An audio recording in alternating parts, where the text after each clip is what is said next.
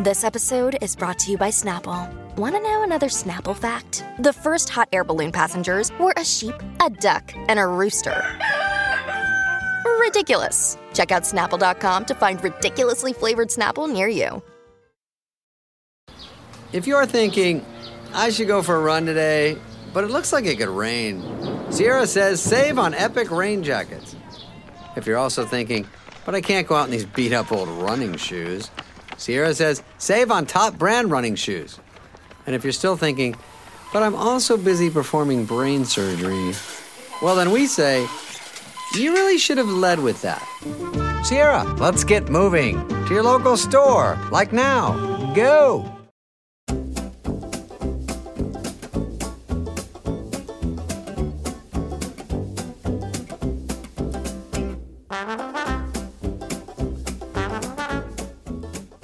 Hello, welcome to the Always Be Comedy podcast. My name is James Gill, joined as always by Always Be Comedy's very own Tim Lewis. Tim, how has your week been? It's been fantastic. How's your week been? It's been good because we've seen each other quite a lot, and that makes it a great week. Absolutely. We had a show last night. I say new act. Relatively new, to us certainly new because it was his debut. Josh Bolf. Tim, I thought it was hilarious. Oh my God. Yeah, I think someone you need to get on your radar very quickly. His Instagram videos are very funny. You've probably seen them. They go viral most weeks. He's fantastic. And you often wonder, will it translate on stage? And it really does. I said there are bits where I could picture it in an arena to James on WhatsApp today. Total agreement. He has a routine about visiting a pal when he was a kid. I don't want to burn his gear, but you're right. Pure arena, I would say, a bit like shades of Peter Kay, bit of Rob Beckett, but yet at the same time very much his own dude. So yeah, check out Josh. I thought it was hilarious. Yeah, Tim's right. You might have already seen him. There was Sindhu V. Always great to see her. Ed Gamble absolutely roofed it. And then Sindhu closed it and she roofed it as well. It was a great night. I know we don't. You know what, Tim? We probably don't talk about the gigs enough. No, possibly not. Which is maybe that's a real foolish mistake. Going forward, you're getting reports of our gigs. Going forward, you'll hear us be enthusiastic about gigs. Oh, and then also we had one of our secret newsletter shows with Ramesh Ranganathan, who was obviously incredible. Tell you what, guys, you heard it here first. He's one to watch. For Ramesh, definitely comedy royalty. To another member of the comedy aristocracy. I don't know where I'm going with this, but anyway, Andy Hamilton, an absolute a god of comedy. I mean, his CV it's eye-watering, and as I say to Andy in the episode, so I'm a huge Drop the Dead Donkey fan, like massive Drop. I mean, every single episode, it was essential viewing throughout my youth. Incredible show. So we talked about that. So I knew about Drop the Dead Donkey. I knew about some of the others, but I didn't know how far his CV went back. So the likes of he was very self-deprecating, but he's worked with the likes of oh my gosh, not the 9 o'clock news, iconic Mike Yarwood, Marty Kane, the Two Ronnies. He was very keen to downplay the Two Ronnies thing. He goes, I only wrote one sketch, mate. If any of us had written a sketch for the Two Ronnies, I'd have it on a T-shirt. So he's just an astonishing career. He wrote for Smith and Jones as well. I don't want to spoil it, but he drops an absolute bombshell about Do we tease the bombshell, or maybe just let it play out, Tim? What do you think? All I'll say is when it was revealed, your mouth was open for about 40 minutes. Right. Well, I'm sure you, dear listener, maybe you are as well. But Drop the Dead Donkey is such an iconic, phenomenal show, and it was the turnaround. They had topical gags in, and they were getting it out. I mean, he talks about the process of keeping it fresh and current, which is incredible that they achieved that for a sitcom to have incredibly current jokes and to record it on a night and get the episode out the next day, because some sitcoms can take weeks if not months to edit. So it's just, I did that to me was pretty mind blowing. And if you are a fan of Drop the Dead Donkey, strap in for what he has to say. Do we use the word maybe not. But anyway, we were very excited. Drop the Dead Donkey. We'll leave that there. Now, Andy Hamilton is going on tour. Now, Andy Hamilton, I mean, I would say to his credit, doesn't do things like social media. No, sirree.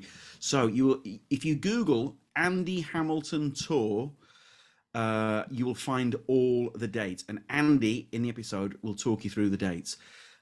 Bruce Dessau, with his wonderful Beyond the Joke website, if you Google Andy Hamilton tour, Bruce Dessau has very handily collated all the dates, and he's hyperlinked each date. So if you want to buy tickets, you can do that. So if you visit Bruce's Beyond the Joke website, and he's got the tour dates for Andy Hamilton, and maybe when the episode goes out, we can share Bruce's. That makes sense.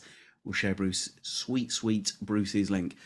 Tim, we were in awe of Andy, weren't we? Really, we were. He was fantastic. It's worth saying this is a podcast first. It was our first in person. Yeah, so we typically do them online because it's easy for everyone. But Andy wanted the feel of the room, almost like a purist. So we did it in real life. So, we might do more in real life moving forward, but we're also mindful with the vagaries of real life that online just makes it a lot easier for a lot of people. But yes, we may do more in real life. And it was made possible to do it in real life thanks to 21 Soho. That was, Tim, weren't they the most accommodating hosts? Wonderful. They've got a podcast studio which is state of the art, I'm going to say. Made us feel very welcome, got us drinks for us all. And yeah, just a lovely atmosphere. It was a perfect place to record it. It's a lovely place. So if you are in or near London, check out 21 Soho. Can I just say, they didn't ask us to do this plug and say thanks, but myself were hashtag raised the right way, and we were really grateful that they'd gone above and beyond, and they really made us feel at home. And I think when the staff, when Andy was walking past the staff, they were similarly deferential to Tim and myself. There was much bowing of heads, and Oh, so I did say this to Andy, because what happened was I walked into the room and Andy goes, "We've met before." Well, it turns out what happened was I was on the tube about a month ago. This is before this interview was organised, and Andy Hamilton, who is he's a hero of comedy to everyone, really. Andy Hamilton was on the same tube carriage, and I thought I should probably just say thank you to Andy Hamilton for everything that he's done down the years. Great performer, great writer, great wit, great comedian. I mean, just, all round. I'm going to say bon vivant. I've got carried away. Anyway, I got to my stop and I walked over to Andy and I shook him warmly by the hand and I said, "Thank you for always being so funny." Little did I know that a matter of weeks later we would meet him in real life. So I got to, I guess, apologise for scaring him on the on the tube. But I would say, Tim, I reckon if it's the right, if someone's having a meal, no, that's absolutely, or if someone's clearly having a private moment, again, no. But I think it's a tricky one, isn't it, Tim? Where do you stand on that? It's so tricky. I think people like to know they're appreciated, I'd say. I think that's fair. And I think if you're respectful, brief, if I may say so, and just pass it on, I think that's a lovely thing to do, actually. And also, I said it while I was on the move.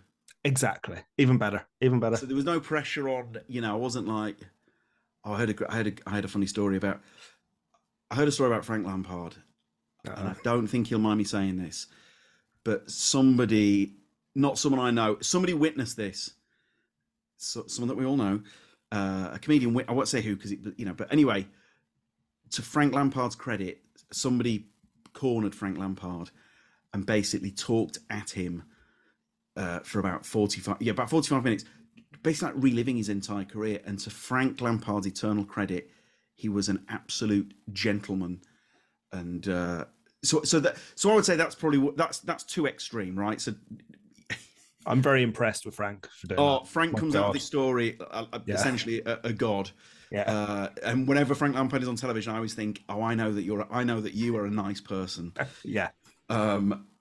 So, but yeah, that is extreme. I will acknowledge that. But I heard, I think it was Dana Carvey. Dana Carvey said, if you ever bump into somebody famous, be specific. That's it. Yes. So if you were to say to someone, "Oh, I love that film you made in 19 whatever," they would go, "Oh my God, thank you. Wow, I'm so glad." Rather than, "Oh, I love you." How about this? Yes, if please. you've run into someone, a celebrity, and it went well, we want stories that went well, please email us, the team at alwaysbecomedy.com. We would love to read about them. That's good. That's so good. Yes. What? So what we're after is where the person was lovely. I think so. If it's juicy, send it to us. We probably won't read it out, but no, you never know. Send them all in. Send them all in. We're hashtag polite boys, and we're not going to, also we don't want to get sued. Yeah. That's the main thing. We've got loads of shows coming up. Alwaysbecomedy.com. The likes of Rose Matafeo, the likes of Matt Ford, Rosie Holt, Ian Sterling, John Robbins, Anya Magliano. Again, what a ferocious talent. Rich Hall, Sakisa, Finn Taylor, many more. You'll find them all. alwaysbecomedy.com or across the socials at alwaysbecomedy. So the Always Be Comedy podcast is where we sit down with a comedian or someone related to comedy. I think in the future we'll be branching out away from comedy, but for now we're in comedy. And they sit down and they curate their fantasy gig. Who would open, who would close, what thing have they witnessed at a gig that must never happen at this fantasy gig? All this and much more. And what has happened? We thought the format was good. What we didn't expect was to collect the stories that we've collected, and there have been some absolute beauties. And if you like showbiz anecdotes as much as Tim and I love showbiz anecdotes, Andy Hamilton has got some absolute snorters. And what we would say is, come for the comedy, stay for the bonus chat about Chelsea Football Club and Jimmy Greaves at the end. It's almost like a separate podcast. So what happened was, we were sort of wrapping up with Andy, but because he's such a raconteur, Tim and I have talked about this since. We're mindful that we felt that Andy had to, you don't want to take the mickey when you're interviewing someone. So we thought Andy had somewhere to, we were being respectful. We were trying to wrap it up after an hour 20, because we thought Andy's got to get on with his life. He's a busy guy. But at the very same time, we are confident that Andy Hamilton could have talked for 4 more hours. He's that kind of guy. Tim, anything to add about the maestro?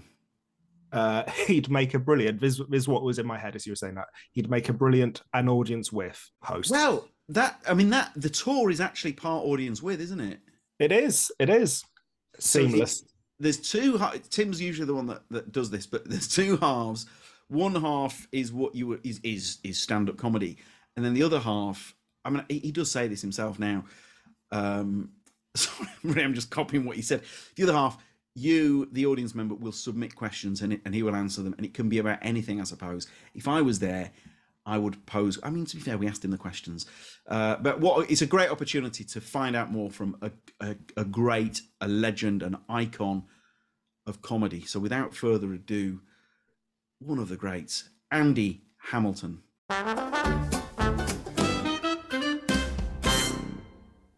Right, we're joined by, my God, one of the true greats. I would say that one glance at Andy Hamilton's IMDb page is enough to make any comedy purist roll a tear. It's extraordinary. Andy, before the full-on hero worshipping kicks in, please talk us through the tour, when it starts, what you might be talking about. Yes, okay. Well, the tour starts... Hang on, I better get my dates out. That would be a start. I start at the Swaledale Festival hang on, this is very analog. This is a moment. The sound you can hear is the sound of me getting out my diary. I start at Swaledale, which they have a very good festival. Right.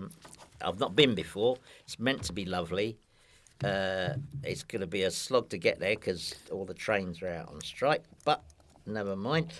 So that is on the 3rd of June, and then after that, I go Southport on the 7th, Blackheath on the 10th, Derby on the 14th, Cambridge on the 18th, Doncaster on the 23rd, Newbury on the 29th, and then Launceston on the 9th of July, Plymouth on the 10th of July, Lichfield on the 15th of July, and then finally Milton Keynes on Sunday, the 16th of July. So as you can hear, it's not the most hard-working tour ever.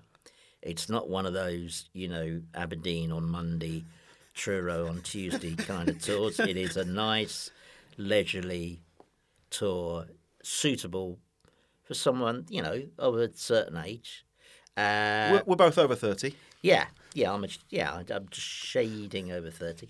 So, I'm very much looking forward to it. And the first half of the show, I talk about all sorts of things, but I sort of end up talking about what the function and purpose of comedy might be in sort of human terms. That sounds rather sort of highfalutin. Love it already. I'll do it via jokes. And then the second half is dictated by the audience because at the interval I leave a bucket on the front of the stage, and then they write out whatever questions they want answered in the second half. And so that's sort of shaped by what they ask, and they ask about big things and small things and all sorts. So it's actually quite a nice, a natural way of throwing together a second half. And also, given the career, given the shows that you've been responsible for, given the people that you've worked with, I mean, that bucket's going to be full as well, isn't it? Well, I mean, that's one of the advantages of being older, is you've had a lot of experiences. Remembering them can be a battle, but you've got a lot to call on, and you've got a lot of jokes to call on. You've got a lot of stories, a lot of anecdotes, a lot of opinions. Again, I express them all through comedy. I'm not going to stand and berate anybody, but yeah, I mean, that's not to say you get the occasional question that's so surreal. It takes you a moment to think of something to say, but by and large, it's a very it's actually really enjoyable because when you've done the first half, which you've prepped, to actually think, well, I don't know what's going to happen now. It's actually strangely relaxing. Sure. Because every second half is different. But you're one of the, like Steve McQueen or Clint Eastwood, you're one of the quickest draws in the West. I mean, the reason why that second half is so beautiful, when I think of your appearances on Have I Got News For You, I mean, mate, to use a football vernacular, you always took those away from 6 yards. Right, okay. Well, I am edited on Have I Got News. That's the only thing I would say, because people often say, oh, you're really quick. You think, yeah, well, all of us would be quick if someone edited out the pauses, but that's a very modest answer. No, but I mean, I'm not. There are people out there who are quicker, but I'm reasonably nimble on my feet now. So, so it's great fun. The second half, I mean, the first half is fun, but the second half is a different kind of fun. Now, I say this as a compliment. It's not going to sound like one. Yeah. But when I looked at the shows you'd worked on, I couldn't believe that you're old enough to have worked on the shows that you worked on. So that is a compliment. But the likes of... hang on, I'm just working out if that is a compliment. Yes, it is. Yes, it is, yes. But the likes of Yarwood and the Two Ronnies, yeah. I mean, how did you catch that break? How did those shows come about? Well, I mean, I should be honest about the Two Ronnies, although that's there in the CV, in Time Honoured Tradition, I only got once. Yeah, there was one sketch that they did. It was a good sketch. But Mike Yarwood I did work with. What happened was I started in radio in 76, and then I I got approached, started getting approached to go and work in telly. And initially I worked with comics because, that was what was there. There were shows built around performers like Mike Yarwood, Dave Allen. I wrote a lot for Les Dawson for 2 to 3 years. And that's what you did. You serviced comics, basically. And it was a really good training. There was part of me thinking, this is okay. I am in showbiz and I am doing comedy. But there was part of me that was just thinking, this is just a fraction, not boring, but one-dimensional, But then, luckily for me, they did Not the 9 o'clock news. And that was, the co-creator was someone I'd worked with a lot at radio. And that was a completely different kind of experience. Suddenly, the rule book got thrown out the window, and suddenly we were doing mad stuff. And that was the first show where I thought, it could be as exciting as this.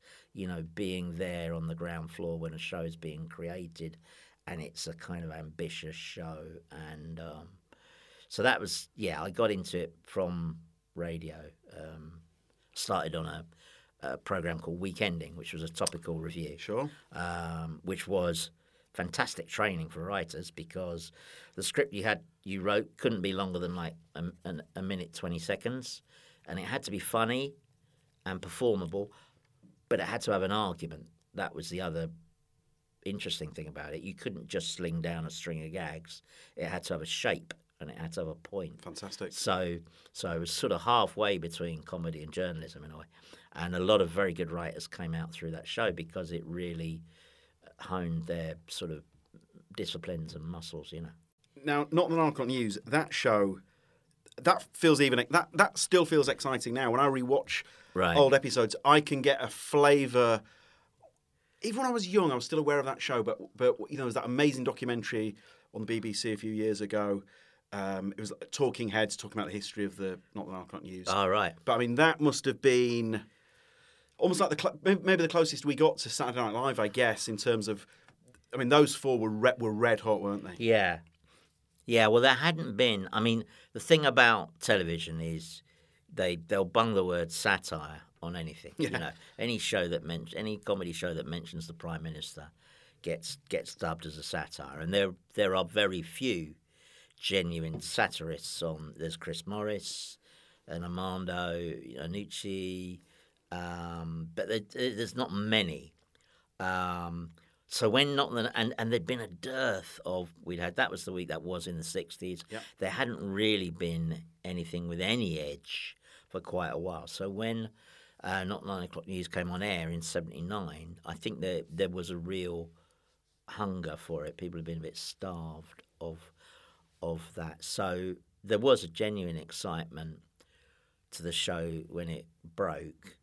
I mean, it's sort of divided. I remember the first show, the first episode, the review in The Guardian said, "Who do these young wankers think they are?" They used the word wankers. And but within a few weeks, the tone sort of changed because I think they realised that particularly younger viewers were kind of getting excited about the show. I mean, the John McEnroe sketch Yes. went viral before viral was a thing. That was the thing where people in kids in playgrounds were going, "You cannot be serious." Yeah. That's what happens with I mean, I remember that when I was a kid, the same thing happened with Peter Cook and Dudley Moore shows and Python. Sure. There are lots of playgrounds where people were acting out Python sketches. That's exciting. Now, when I was a teenager, a show came onto Channel 4. Remains one of my favourite shows ever. I've such warmth. You know what I'm going to say? Drop the Dead Donkey. I mean, did you know early on that you had something special on your hands there? That's always a difficult question because I thought it was something we would be proud of because you see it in rehearsal and you think, oh yeah, this is going to be good. What you don't know, what you never know, is whether it's going to take off or not.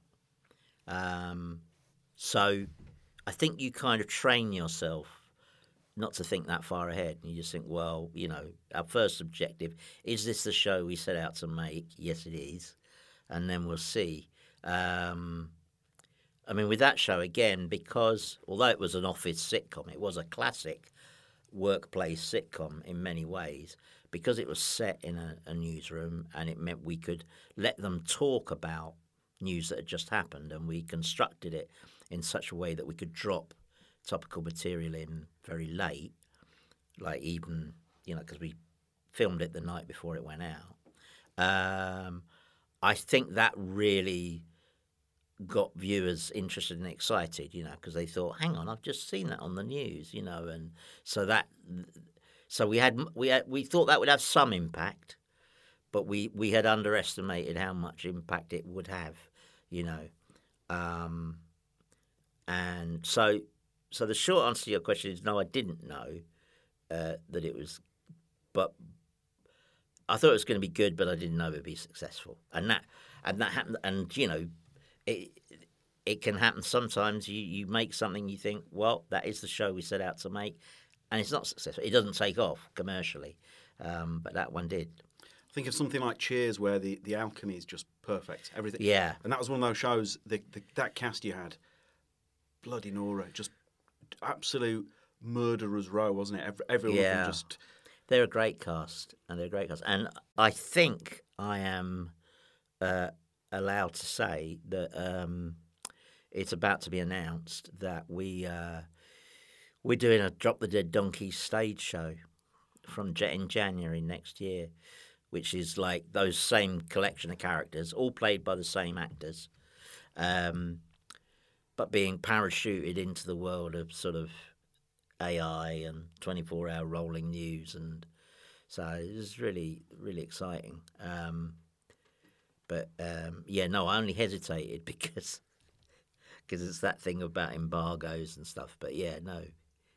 So in January, it's a touring production from January. I'm not sure. I'm nearly crying here. All right. Yeah, it'll be good. It will be good. There is a script, Tim's laughing because he could see me nearly bursting into tears. First draft of a script.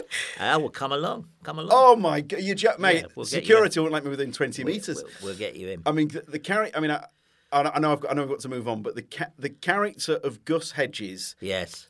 That character ages like a to this day, I will still use Gus Hedge-isms. Well, management bullshit never dies. Management bullshit never dies. And, it's funny how often I'm a Chelsea fan, and quite often I'll catch a bit of, the new, the spokesperson for the owners, Todd Burley, talking, and he talks in pure Gusisms.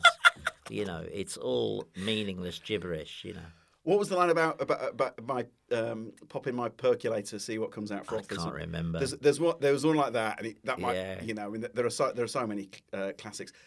To get the cast together, so will that have a bit of a run then? I take it, the stage show. Yeah, it's well, they're going to tour Britain. Yeah, I mean, I think the furthest north they're going is Newcastle. They're going out to Plymouth, and so they do a week in each town. It's a big old thing. That's very exciting. I'll be honest with you, your news has bettered my next question, because someone listens to the News Agents a lot. I think that's a wonderful podcast. The Mateless soap girl. I'm naming them like the Beatles. But, so as a fan of that show, I thought for a while you could actually you could do Drop the Dead Donkey, call it a reboot, call it whatever you want, set in the world of the podcast. But what you're suggesting is way better, rolling news, etc.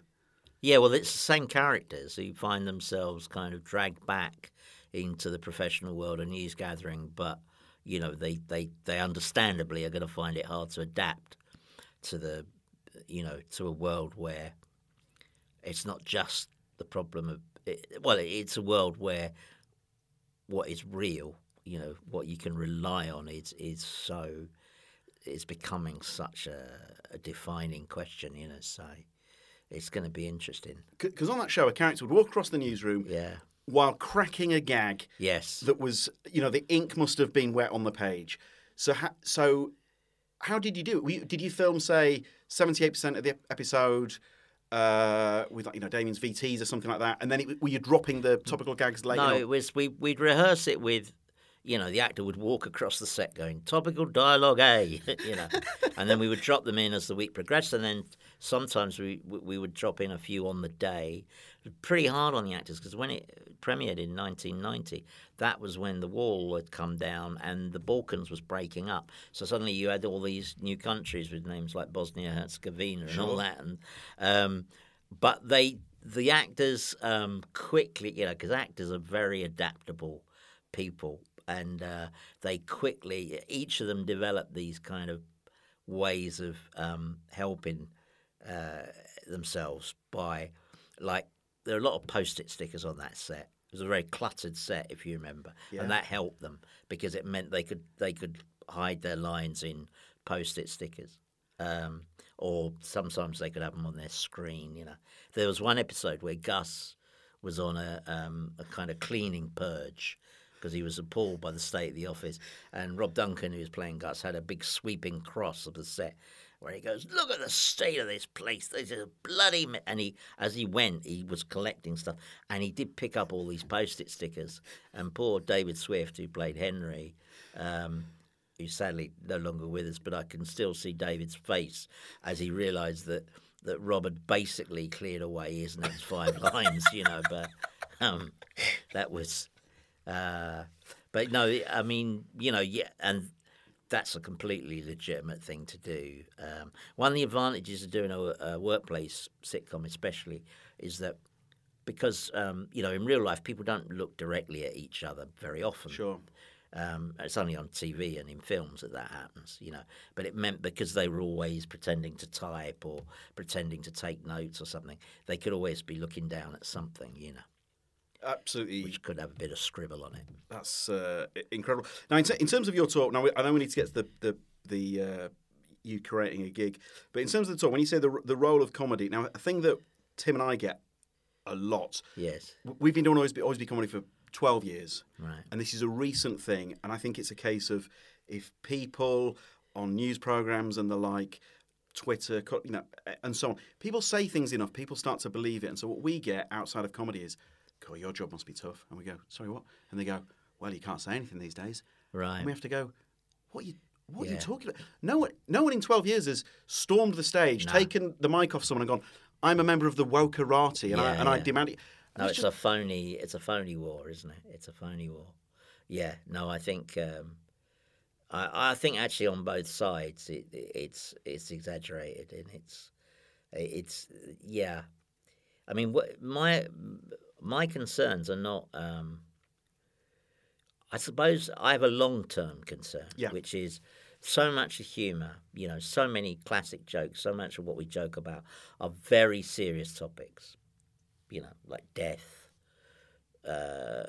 marriage, relationships failing, illness, so many of them are built around those things. And part of it is because, jokes are a sort of relief valve, so a lot of it is about laughing in the face of life, my only concern is, it was twofold really. One is if the language, I did get someone 2 years ago talking to me about verbs of violent language and I was saying, well, what kind of thing do you mean? And he said, well, verbs that refer to acts of violence. You think most comedy, I mean, our language is just full of non-literal use of violence. We could murder a curry, we could, and I wouldn't want a situation where people get try and ring fence language, or if you're doing a story, say you were telling a deathbed joke, where you get a whiff of this with some broadcasters will go, well, there'll be a lot of people out there with bereavement issues, grief issues. We better put a helpline on at the end. You know what I mean? That kind of response. And I think, I hadn't had, as you say, I've not had anybody. But I did have on the last tour a young front of house manager came up to me, and they say, okay, how long's your show? You go, hour and a half. They go, right. Interval? You go, yeah. Any loud bangs? Any special effects? You go, no. Any merch? No. And then he went, any trigger warnings? I'd never heard that, so I sort of went straight. What do you mean? And he said, well, anything I need, should I warn the audience about anything you're going to say? And I said, no, I want it to come as a horrible surprise, But that was the first time, and I thought afterwards I felt a bit cheap that I'd done a joke about it because, of course, presumably that was just on a checklist that he had, and he was just doing his job, But it was like what the story was behind that, I presume the previous week someone in the audience had been offended by a joke, had made a complaint, and as part of the complaint, and said, and why wasn't I warned that there was a joke that would offend me? Which is also part of the problem, isn't it? Is that, I remember watching a couple of years ago, there was a continuity announcer, and he said, viewers may find some scenes in this documentary disturbing. And it was a documentary about the Holocaust. And I thought, well, yes. Yeah. Yes, but why would you? It's that thing about you mustn't surprise people, or you mustn't unsettle them, and I think that's potentially, I think what's happening is there's already a kind of corrective rebalancing going on, but I just think there would be a risk of if you went too far down that road, then we'd lose a lot culturally, We would. There's an American comedian, Anthony Jeselnik. I guess quite shocking. He's some of his material is quite shocking. Yeah. But I've heard him when I'd say him on stage and him off stage are very different. Yeah. Right? I know he's compared his on stage persona to the wrestler Razor Ramon, which I know might surprise you. But off stage, he's quite a sweetheart, really. Yeah. But he was talking about the science of comedy. And he thinks much of comedy comes down to that. The word used there is shock or surprise. Yeah. In terms of you take the public down a path with the setup, and the punchline is often a thing that you're not expecting. Yeah, I mean that's probably the most common element of jokes, isn't it? Is the surprise at the end. Yeah. And so to lose any, I suppose, if you're in danger of losing any of that, then we are in trouble, aren't we? Yeah. But as I say, I'm not pessimistic. You want a world where Frankie Boyle and Jerry Sadowitz are still, performers that people can go and see. But you also want a world where people don't have to feel they have to go and see Frankie Boyle and Jerry. I mean, that's the thing that's always been a bit of a puzzle to me is the sort of outrage that you sometimes get when people go and you think, well, it is on the tin. That's who it was. It's on the tin. I mean, and this is, I do think there are some people. I think we're talking a minority of a minority. Yeah. But there are some people who want to be outraged. Usually on someone else's behalf. But there was that. We worked with Frankie quite a lot across lockdown. So we're #Team Frankie. Right. But I remember an old episode of Tramadol Nights, and there was a warning that this particular episode was going to contain a particular joke. Yeah. So it was very much on the tin. It was on the tin. It was on the billboard. It was. But still, those who complain, I think, had tuned in order to complain. And that's where, I mean, maybe that's a separate matter because some of those guys probably just need a hobby or an arm around the shoulder or something. Yeah, I remember years ago, Ash Atala, a brilliant producer who made The Office. The Office, yeah. And, Ash contracted polio when he was a boy. And so, he uses a wheelchair, and he made a pilot for the BBC written and performed by disabled people with the working title of Goodness Gracious Wheelchair. That was and he asked me, him and Anil Gupta asked me if I'd kind of mediate at a kind of discussion forum about it in Cambridge somewhere, I can't remember. And what was interesting, I thought it had some really funny sketches in it. So we showed it, about 25 minutes long. We showed it, and then to this audience, I said, okay, let's just start with hands up if you were offended by anything you saw in the show. And, about 30 hands up. I heard 30 hands went up. 30 out of how many? About 200. Okay. But they weren't disabled people. They were able-bodied people who thought that the depiction had been... Like, there was a very funny sketch. It was about middle-class embarrassment. this couple were trying to complain to their builder.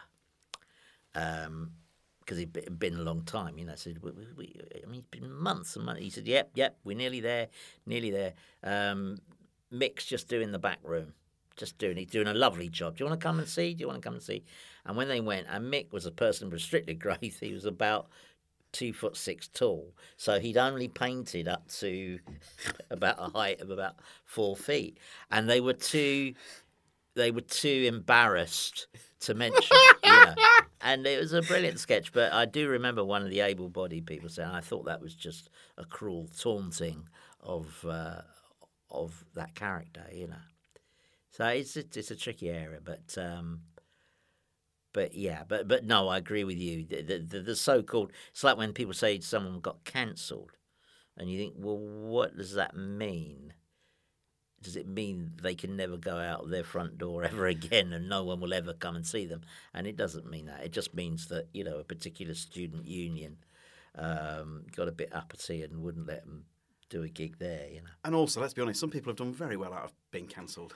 Yes. No, there is. Well, I mean, it spawned... The trouble is that this phony divide has spawned... You know, there are whole TV channels devoted to it. I mean, obviously there was Fox in America, but you've now got GB News and Talk TV, and that's their main shtick, is that we're saying the things you can't hear anywhere else. Do you think, no, I can hear them anytime I want. I can hear them out on the street, you know. And also, at the risk of... Tim and I don't want to get dragged into beef or anything.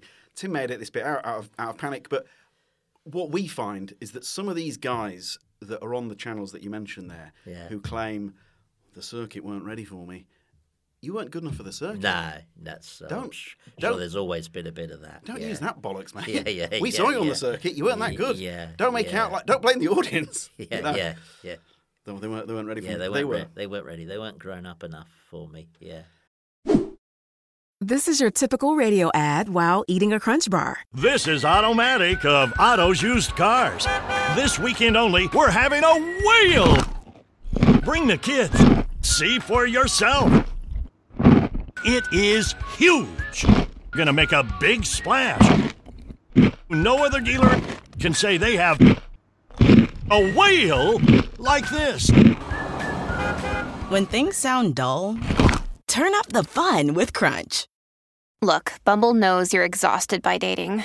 All the must not take yourself too seriously and 6'1" since that matters. And what do I even say other than hey? Well, that's why they're introducing an all-new Bumble with exciting features to make compatibility easier, starting the chat better, and dating safer. They've changed, so you don't have to. Download the new Bumble now. When you need mealtime inspiration, it's worth shopping Kroger, where you'll find over 30,000 mouth-watering choices that excite your inner foodie. And no matter what tasty choice you make, you'll enjoy our everyday low prices, plus extra ways to save, like digital coupons worth over $600 each week. You can also save up to $1 off per gallon at the pump with fuel points. More savings and more inspiring flavors make shopping Kroger worth it every time. Kroger, fresh for everyone. Fuel restrictions apply. Now, on this show, we ask our guest to curate what would be their idea of a fantasy gig. Okay. Right? Now, do you? I ask this question as someone who has way too many pre-gig rituals. You know, I'm practically performing the sign of the cross, kissing a picture of my grandma, and all of that. Is there anything that you do before a show? Do you have? Yeah, I do. Yeah, I have a lot of cups of tea, which I sometimes regret. But I don't know why. There's some kind of comfort blanket thing going on. In that last 45 minutes, I'll have maybe 3, maybe 4 cups of tea. Jesus, wet. Yeah, I don't know. Yeah. Do you have to pause the show? No, that's not happened yet. Wow. No. But I don't know why that is. It must be some kind of... I'll tell you the thing that... I remember talking to Sandy Toksvig about this years ago. I don't know if you get this.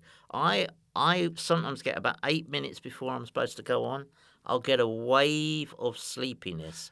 Like I've never... It's almost like I'm fighting to keep my eyes open.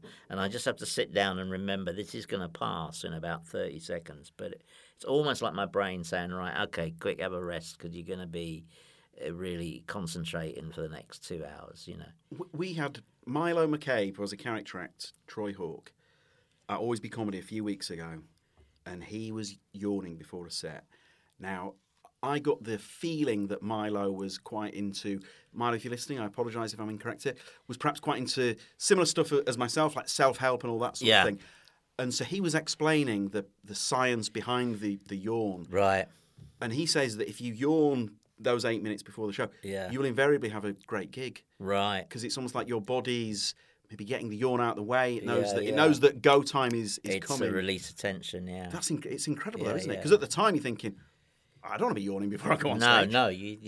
No, I mean, the first time it happened to me, I thought, oh, gee, what is this? But, and I do little tongue twisters to try to just spruce up my diction. Oh, that's a good idea. Yeah, partly because my diction isn't great. So, I just want to get everything moving. And what else do I do? I do a bit of pacing.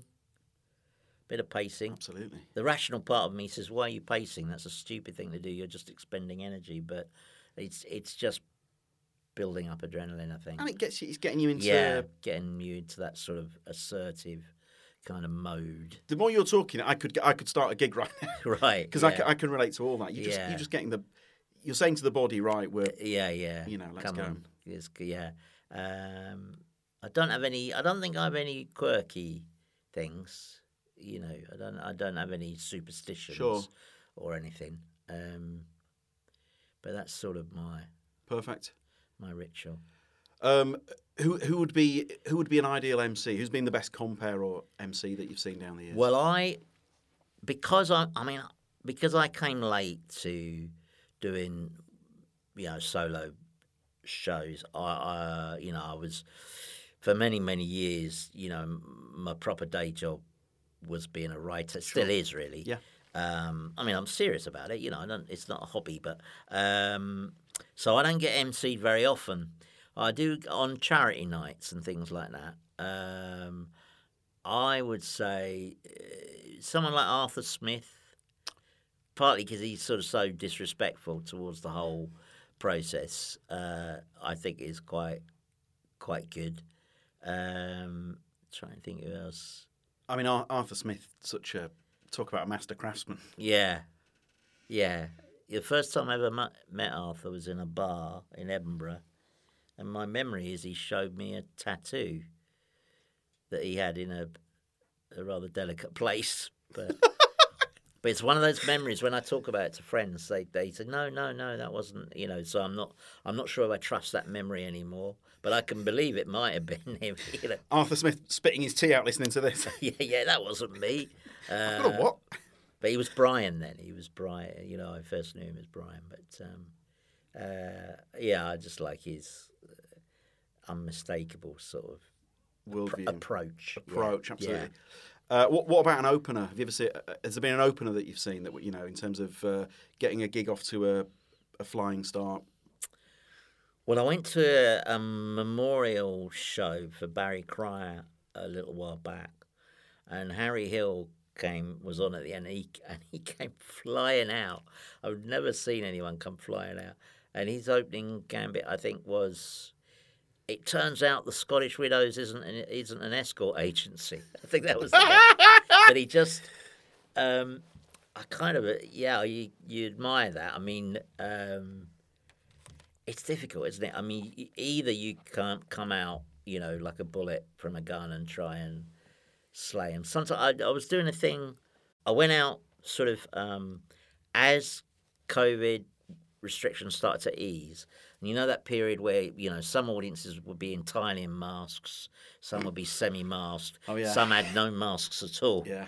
And I used to do an off-stage announcement where I'd say, thank you so much for coming out and supporting live theatre tonight. I'm only sorry I can't be there with you because I'm currently working from home. And then I would say, it's nothing to do with COVID. It's purely to piss off Jacob Rees-Mogg. And I had about 4 good gags. But, that's so good. But doing an off-stage announcement, I thought if it works and you've already got some big laughs before you even walk on. I think that's a fairly ideal. Oh, that's one. great. Has too much time elapsed for you to start this tour like that, do you think? I think so. Too far I don't into think. it? I think COVID's a bit like a fever dream for everybody now. Isn't it? And that's probably no bad thing. I think that's about human nature, isn't it? Is that when you have a bad experience, your brain kind of says, right, let's blur that as much as possible, and like no one can remember what year things happened. Now they'll go, true. I think it was was it 21 or was it 20? You know, it's all merged. So I won't be doing material about COVID because I think people are just bored with it. I think COVID could be. It probably is already actually the new Brexit in terms of. Yeah. I remember Tim and I were doing a gig in central London, and there were 3 acts on, and the third I was emceeing it, and the third of the 3 acts had Brexit material, and the whole crowd collectively went, ugh. Yeah. And I think unless people have got some astonishing new insight, new take on. No, COVID. I think Brexit. You know, I think their attitude. It's like one of those horrible Christmas family dinners that went terribly wrong that no one talks about anymore, you know, where everyone had a few too many drinks, stuff got said, you know, it was decided to take a vote, and then you burnt the house down, and no one really knows, you know. And looking back, people are mystified and embarrassed, and people don't want to fall out with each other again, and so no, I mean. It might pop up in passing, but no, it's not a topic. Have you, in terms of Harry is a perfect opener for? I mean, he's perfect to go on anywhere at any gig. But have you ever worked with Harry down the years? No, Really? I've never worked with him. I've had some very, very, very. I had a very brief conversation with him standing outside Tim's studios once because he was taught by an old friend of mine. But I've always admired him. He's always made me laugh. And I used to love watching Harry Hill's TV burp and incredible. I think he got his break on Weekending. You met what as a writer? I think so. Yeah, well, that was the sort of logical place to start. Yeah, I mean that was a starting. A lot of people, a jumping off point for a lot of people.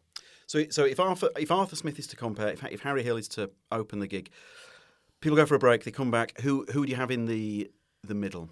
Well, I'm a big fan of Stuart Lee's. The only thing is, if you put him in the middle, Stuart needs a certain amount of time, I think, because there's a kind of accumulation in his act that is very particular to him.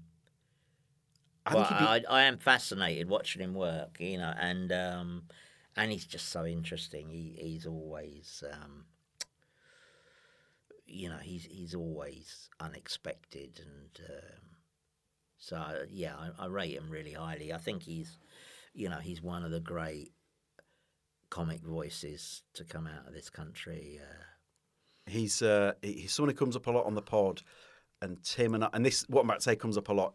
Tim and I are always inspired by Stuart and Harry in terms of their love of the game. They've got the same, probably more enthusiasm now than they had 30 years ago. So when Harry, very few comedians always be comedy as much as Harry, and we've got to know Stu a bit. Stu plays always be comedy quite a bit these days.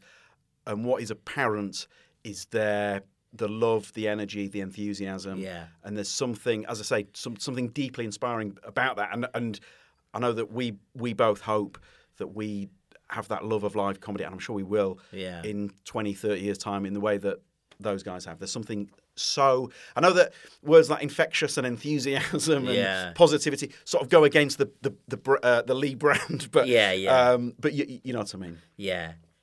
It's the sort of combination of craft and intellectual energy that goes into it.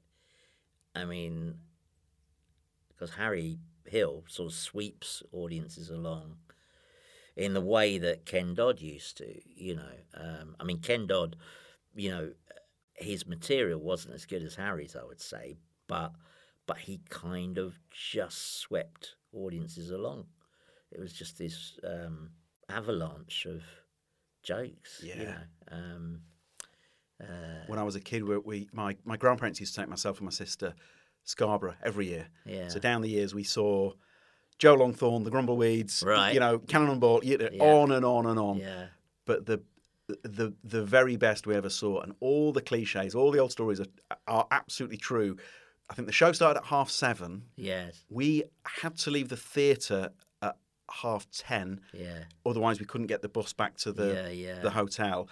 And that show was not wrapping up. So, I mean, but all the stories of Doddy are true, aren't they? That these shows would just go on and on and on. I mean, I only saw him once, but you hear these stories about he used to end the show with "Do you give in? Do you give in? Do you give in?" and all this, But I like comedians who are kind of got fantastically distinct voices in both senses of the word.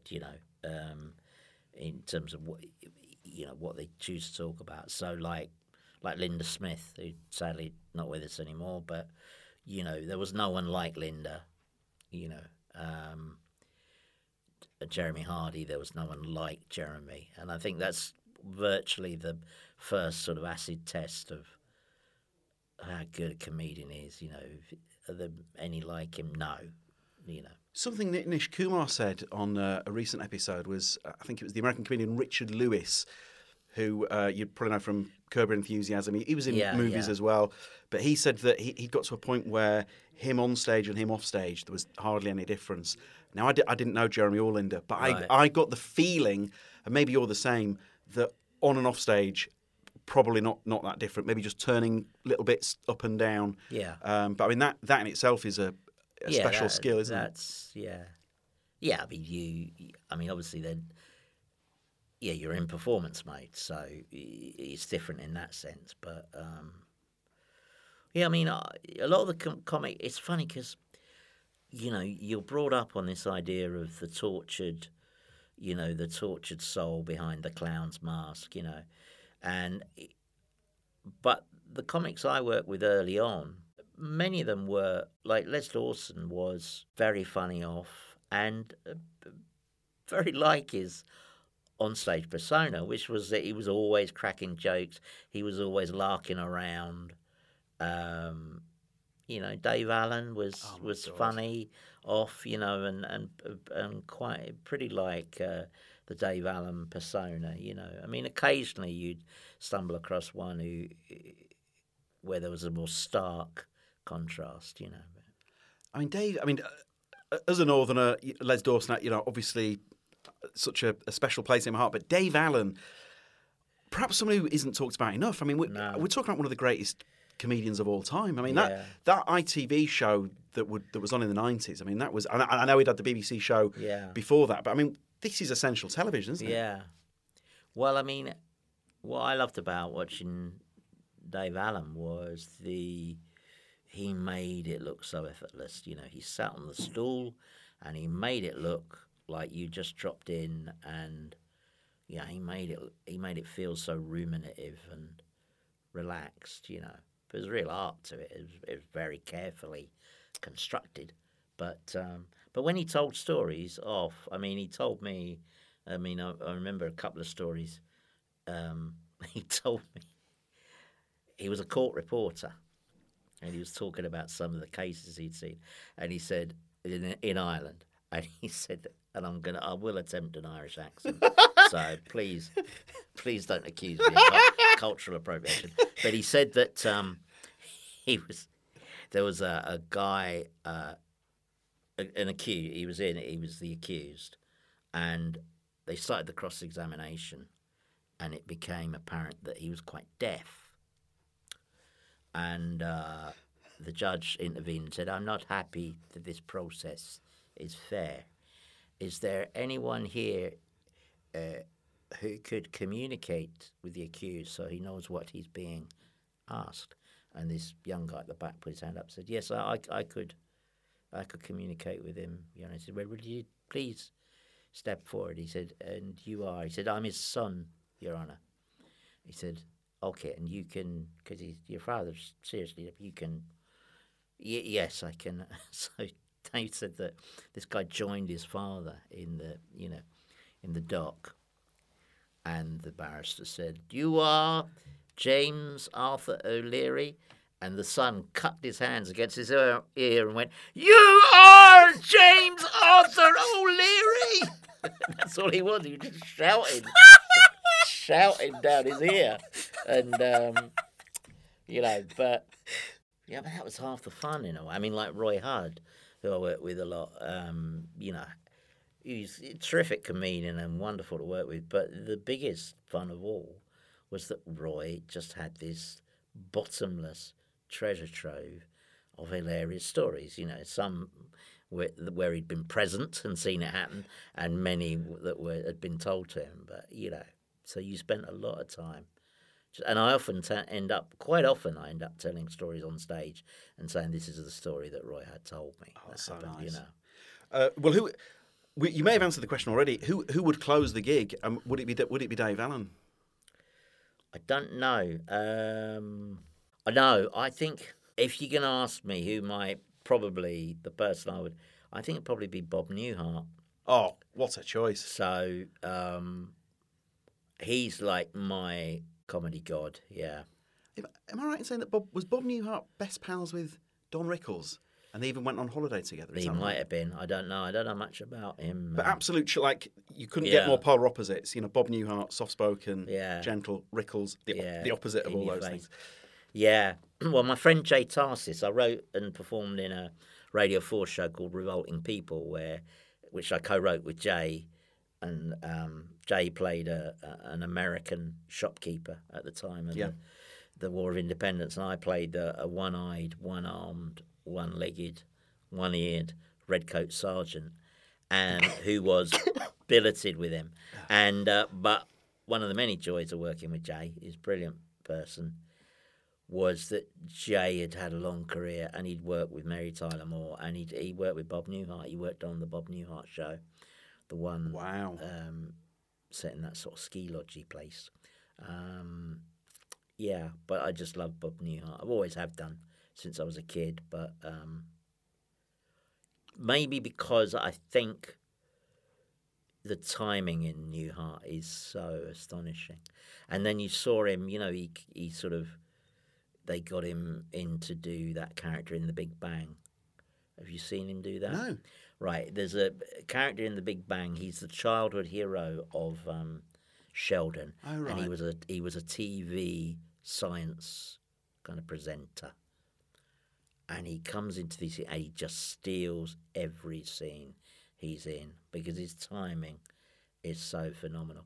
And it's that thing of just that additional bit of bravery, you know, just maybe push a beat a fraction longer than most people would dare to do. And also the way he just very naturalistically ruffles his way into lines, you know. Because I remember there's one of his monologues where he's the captain of a submarine that has been under the polar ice cap for a record, like a year or something. Right. And it starts, and he's just giving he's just congratulating everyone. He says, "Well done, men. What a fantastic achievement. You know, I'm so proud of you all. You know, you've withstood the trials and tribulations of being under the polar ice cap for 10 minutes." He said, "I just got a couple of questions. He said, I'd just like to ask you. Number one, where's the cook?" And it's like, but he invests. And there's one wonderfully long one. You may have heard it, which is a leaving speech. Have you heard that one? Where he's accepting and it's very long. It's about 25 minutes. It's like a little play. But it turns out he's accepting this rather underwhelming leaving present. And gradually it turns out that he's sort of embezzled all the company funds. But I just think he's a great Is the one where he plays someone who was in the Empire State Building after King Kong has climbed it? Yeah, no, he's ringing. Yeah, he's a security. He's the night porter. Yeah, and he's ringing to ask him why. Yeah, there's a guy. Yeah, I mean the angles are just extraordinary. Yes. Do you know, I was reminded of Joe Wilkinson. Have you ever gigged with Joe Wilkinson? But no. Joe Wilkinson, his angles, his flights of fancy. Yeah. I think he would love Bob Newhart. Is there any? So if anyone listening, is there anything in particular? Maybe just YouTube Bob Newhart and go from there. Yeah, they used to be. You know, there used to be a radio program called Family Favourites. Used to be on at lunchtime on a Saturday or a Sunday, and they'd often have a Bob Newhart monologue, and it would be, you know, Walter Riley trying to explain to someone that he brought back tobacco, or there's the driving lesson. That's the famous one, the driving instructor, where he's clearly got this. He's got this pupil driver who's clearly she's a nightmare, but he's trying to be polite. They end up on someone's lawn. Superb. Yeah. Awaken your senses with a curiously refreshing Hendrick's Cucumber Lemonade. Curious how? Cue the aroma. Marvelous. Cue the taste. Magnificent. Cue the cucumber. That's the refreshing secret. Hendrick's is uncommonly crafted with cucumbers, roses, artistry, and imagination. Other gins are ordinary, but Hendrick's is refreshingly curious. Discover Hendrick's Gin cocktail recipes at hendricksgin.com. Please drink the unusual responsibly. Hendrick's Gin, 44% alcohol by volume. Bottled and imported by William Grant & Sons, New York, New York. Copyright 2024. Are you ready for heart-stopping, toe-tingling, coma-inducing levels of drama and romance? Okay, great. Well, you can find it all included with Prime Video. Check out Expat starring Nicole Kidman, The Idea of You starring Anne Hathaway, and the history-bending romantasy My Lady Jane, which will leave you speechless forever. Or till the end of the episode. Find your happy place. Prime Video. Restrictions apply. See Amazon.com/Amazon Prime for details. If you're looking for plump lips that last, you need to know about Juvederm lip fillers. With Juvederm Volbella XC and Juvederm Ultra XC, your lip look, whether it's subtle or bold, can last up to 1 full year with optimal treatment and no additional maintenance. Find a licensed specialist and see if it's right for you at Juvederm.com today. That's JUVEDERM.com. Add fullness to lips in adults over 21 with Juvederm Volbella XC or Juvederm Ultra XC.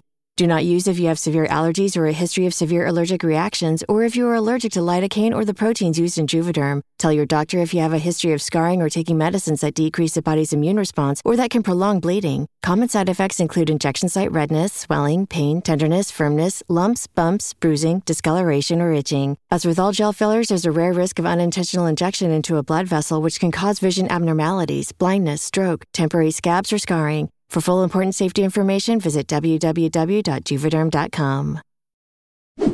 That would be a dream bill for any comedy fan. Now, has there been anything that's happened at a gig that you would love to replicate at this gig? Has there been any particular lovely memory from a gig that you've experienced? Where I've been in the audience and either on the audience, either on stage. No, I mean I've never. It's quite interesting. I've never really heard a devastating heckle.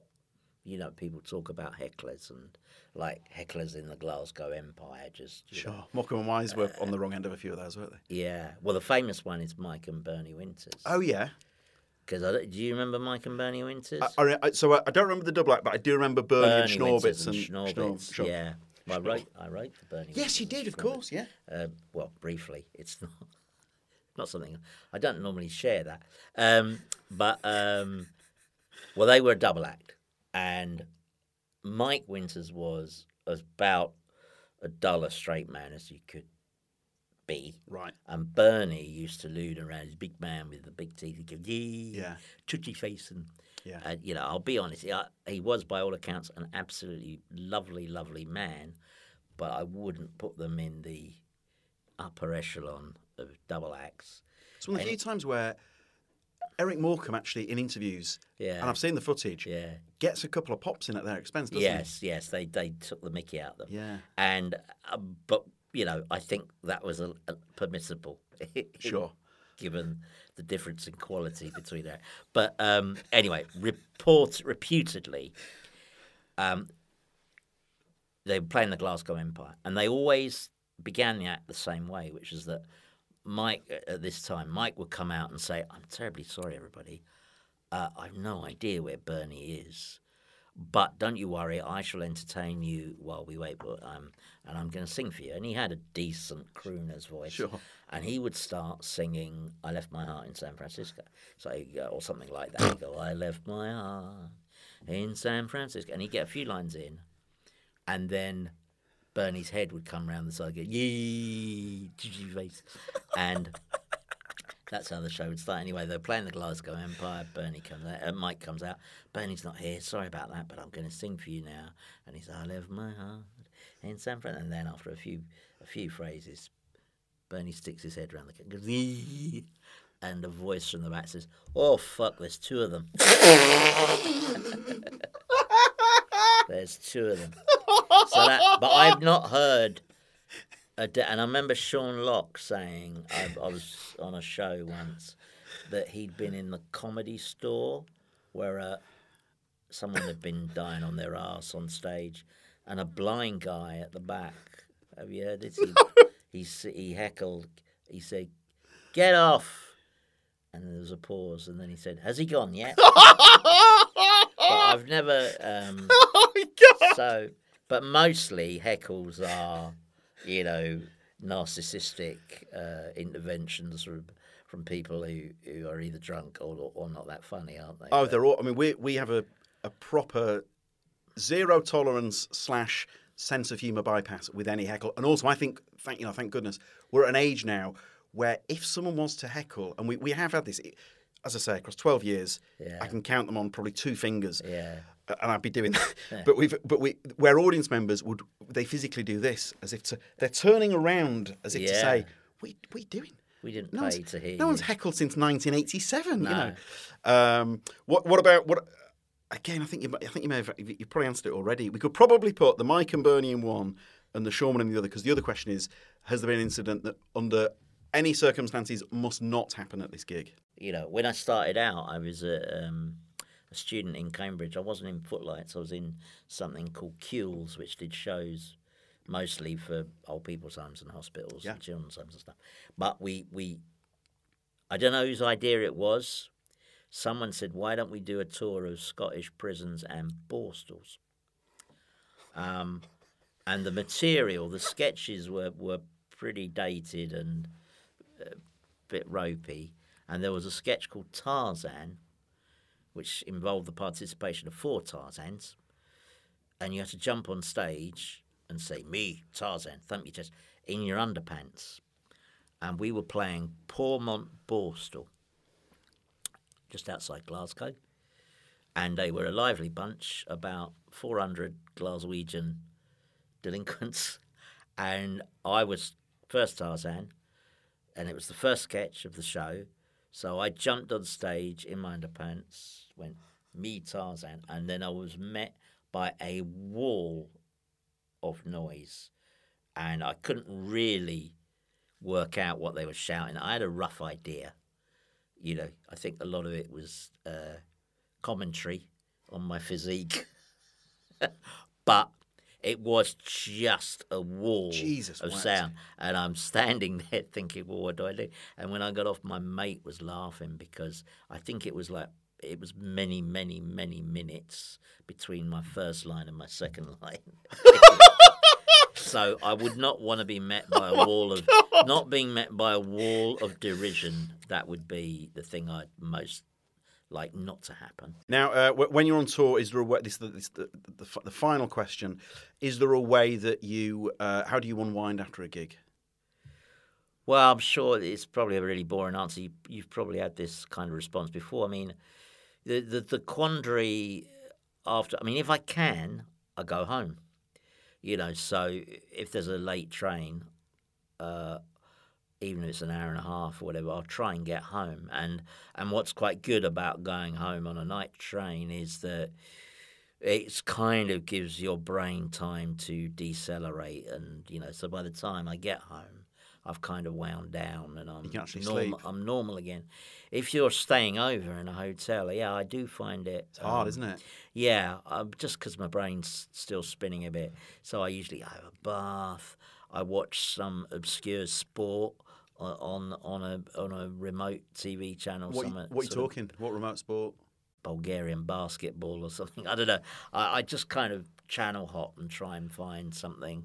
I don't want anything that I have to follow. I want it to be something that's just wallpapery. I went through a phase of when I got back from a gig. Yeah. I would watch old episodes of Bullseye. right? Thinking that was going to calm me down. Oh, right. That show is exhilarating. Oh, it got you. Oh my! Got you It too was fired up. the worst thing I could have done. So that Right. you know they've got to hit. Is it 101 non-dart thrower first, or yeah. whatever? And you think, oh, it's nice and calm after a gig. And this show is nearly 40 years old. Yeah. And I'm pleading with this married couple from Wigan or It's whatever. like pure amphetamines. Yeah, it's difficult, isn't it? I mean, I still suffer with it after all these years. The adrenaline and I was warming up double records recently, right? And every night would wake up 4 or 5 in the morning just because the heart is it's all still. I don't know. Maybe there isn't. Well, there is no warm up. answer. Warm up. That's one of the harder jobs, I think. Warm up. Who was Drop the Dead? Was that in front of a audience? Yes, very much so. Who was the warm up? Was it me? Are you serious? No, it was me for 2 reasons. One was I was driving everybody mad in the box. You know, I was a co-producer with my friend Guy Jenkin, who I co-created it with. Yeah. But I'm not a born spectator, and being in the box on a multicam sitcom recording, as you know, that's a stressful environment, or it can be a high pressure environment. And having me pacing up and down, wearing a groove in the carpet at the back doesn't help anybody. So there was that. So one of the good reasons was to get me out of the box. That was a good move. And the second thing was being down on the floor. Very few people knew the show better than me. So I could do a good job of, when there were camera breaks or whatever, obviously your job is to keep the audience nicely simmering, but I could also sort of remind them of the story when we were about to pick up and stuff like that. So, and the other thing I found, which it was a really useful thing, is when you're in the box, you're a bit insulated, and you don't necessarily know why something is going wrong. You can see, whereas if you're on the floor, you can see, oh, that actor's got a problem over there, So it was quite useful because Guy was in the box, That's so great. he could see it all on the monitors, but I could actually see what was happening on the floor, and sometimes, like, if an insert got less of a response than you might have hoped, because I was on the floor, I would know that too many people had been walking around on the set while it was being played in, and that the audience had been a bit distracted. And the gallery wouldn't otherwise know that stuff. No, not necessarily. No. So it was actually quite a happy little accident that I ended up warming it up. Amazing. Yeah. We actually, the very first show was warmed up by Bob Mills. And my God. And Bob, but unfortunately, it had been registered by then that I was going to drive everybody mad in the box. So it was suggested to me that I should do it. So that's what I did. I know a few producers who are not allowed in the gallery so you're not alone there. No, it's just difficult. I mean, it's a bit like following your horse around the National, isn't it? It is absolutely. You're so invested, aren't you? Yeah.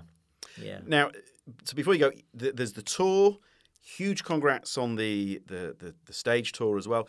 Is there anything else you'd like us to mention? I've got a book coming out in September, which is a memoir about my relationship with football. So it's called Blue Was the Colour, and it's about football, but particularly about my relationship with Chelsea, because I grew up in a house that backed onto Stamford Bridge, so I went to my first game at the age of 6, and it's the distance between my first game, which was Chelsea v Newcastle in 1960, and the game that was played last March, Chelsea-Newcastle, which was around the time that Abramovich had just been sanctioned, and Newcastle had just been bought by Saudi Arabia, or however you want to express it. And so that's quite a distance between those two episodes. So it's a funny memoir, but looking at the changes, because in 1960, the players were on actually no more money than the average person in the crowd. Absolutely. They were on a maximum of 20 quid a week. And, of course, last March, the fans were looking at 22 millionaires playing, and there's so many extraordinary differences when you stop to think about it. So it's called Blue Was the Colour. That's a great idea. I mean, that's the journey of what's happened to football, isn't it? And it's summed up in a book. Yeah, it is. Question that we don't normally ask them: who's your favourite ever Chelsea player? Well, that's difficult. Well, as a boy, I was completely... Did you catch Greaves? I did. Right, just before he went? I wrote to Jimmy Greaves when it was in the paper that he was leaving for Milan. Yeah. Age 6, I wrote him a letter, which he never responded to. Come on, Jimmy. And then years later, I was producing a show called Who Dares Wins, and Rory McGrath he used to write these sketches which involved the participation of, celebrities as themselves, and this one needed a legendary footballer. So I thought, it's a long shot. So I wrote him a letter saying, Dear Jimmy Greaves, this is not the first letter I've written to you. I wrote to you when I was 6, advising you, urging you not to go to AC Milan, a move that you've admitted in your autobiography was a big mistake. So I'm writing to you again to ask you to appear in this sketch enclosed on Who Dares Wins. Yours, Andy Hamilton. Please don't make the mistake of ignoring my voice a second time. Brilliant. And we knew he liked the show. He had given the show very favourable reviews in his, because he was a TV critic. review. Yeah. So anyway, and I sent it off to LWT, and I thought, well, it's a million to one shot. And a couple of weeks went by. This was in the pre-production period, and a couple of weeks went by, and I'd kind of forgotten about it. And then the phone rang, and the receptionist said, "I've got a Mr. Bleeves for you." I don't know a Mr. Bleeves. So I put him on, and it was Greaves. And he came on the phone, and he was very nice, but he said, "I can't face doing it because you do it in front of a live audience, don't you?" I said, "Yeah." He said, "I'd get too nervous." And I said, "Well, you played in front of 120,000 people at Hampden Park, playing for England." He said, "No, I would get too nervous." He said, "But," he said, "I will give it a really good plug on my Saturday morning TV review." So anyway, now it's a weekday. That's right, because I was at work. And the phone rang. It was my mum. And she didn't normally ring me at work, so it was a bit unsettling. And she said, "I've just been watching the telly, and Jimmy Greaves has just said that everyone has to watch his old friend Andy Hamilton's show." And so I said, she said, "I didn't know you know him." And I said, "I don't know him, Mum. I've only spoken to him on the phone, And I put the phone down. And then, like, a few minutes later, a mate rang. "How long have you known Jimmy Greaves?" He just said, We cannot thank you enough. Pleasure. I hope it came across what an honour it was for us to have you on the show. It's very sweet. Thank you. Thank you for everything. It was lovely to do. Huge and heartfelt thanks to the great Andy Hamilton. What I would say, you'd have seen Andy, we reckon, down the years on all sorts of things. Tim, he's as lovely. He's Andy Hamilton all the time, isn't he? He's not. What I mean is, he's not like some snarling monster, and then as soon as you hit right go, and he turns into a lovely guy. He's just a 24/7 diamond. He was as charming on pod as he was off pod. Wonderful, wonderful man. Tim, as always, absolutely ties it all up in a bow. So, two exclusives. The maybe I shouldn't be using the word exclusive for the Drop Dead Donkey thing, but let's go with it. Two exclusives, because he did say it was coming out on Tuesday, so that's why no, it's one of the reasons why we've released the episode on Tuesday, because he talked about the Drop the Dead Donkey thing. We couldn't not put it out, I guess is what we're saying in a roundabout way. So there's the Drop the Dead Donkey bombshell, and then also he has written a book about his relationship with Chelsea Football Club, which is ostensibly a journey of what has happened to football, from where you've gone from it being a very working class sport where, a ticket would have cost you a halfpenny and you'd have a change for a bag of chips and all that malarkey. But I mean, I'm sort of being glib, but at the same time, there is truth in that. Whereas now it has become this multi-billion-pound industry, and as Andy says, you sort of wonder where it's all going. So yes, Andy, if you Google Andy Hamilton tour, and you will get to witness firsthand a very special comic brain. Please, oh, by the way, as we always say, please send in your correspondence. The team at alwaysbecomedy.com. The team at alwaysbecomedy.com. We're across the socials at alwaysbecomedy. Tim, your favourite memory of Andy Hamilton? So, pre-comedy, when I was purely a fan, a very important show to me was Have I Got News for You? And I'd say there are a few guests who are more synonymous with the show than Andy Hamilton. It's always fantastic. He's one of the first people I think of whenever I think of that show. So getting to meet him and have him on a podcast with Always Be Comedy's name on it is something I'm very proud of, I'm going to say. Superb. And I think you're right. If you're going to do your fantasy Have I Got News for You, he might be first name on the Ruddy team sheet. I'm just going to go with his gift to the world of Drop the Dead Donkey. And my favourite memory has to be when he dropped the bombshell. And as I said to him, I nearly started crying because it felt like the most special gift ever. And he said to me and Tim, "Come along." Oh, mate. We'll be there. We will be there. That felt like a special moment and a real coup. And as Tim said, my jaw was open, and I nearly legit faux shiz rolled a tear at the news of the Drop the Dead Donkey tour. Tim, any other business before we go? No, I don't think so. Rate, review, subscribe, all that stuff. Rate, review, subscribe. Oh my gosh, it is frankly bonkers what a difference it makes. So yes, huge and heartfelt thanks. Please do keep those. There's real neediness in the way I said please there. Please keep those 5-star reviews coming in. We're always eye-wateringly grateful. Oh, we're planning a work trip night out. Progress Wrestling. Sakisa, Tim Lewis, myself, quite a few of you have expressed an interest. We posted about it. So we're thinking of all heading up to Progress Wrestling. And I guess we'll say more in a future episode, Tim. We'll say more. Let's just say we're working on it. We are working on it. Huge and heartfelt thanks. Thank you once again to Andy Hamilton, an absolute king among men. That was, Tim, that felt like a real high point of the podcast journey. It was so nice. I'm not sure we'll keep this in, but a lot of the people we've been chatting to so far have been people very synonymous with the night and close friends.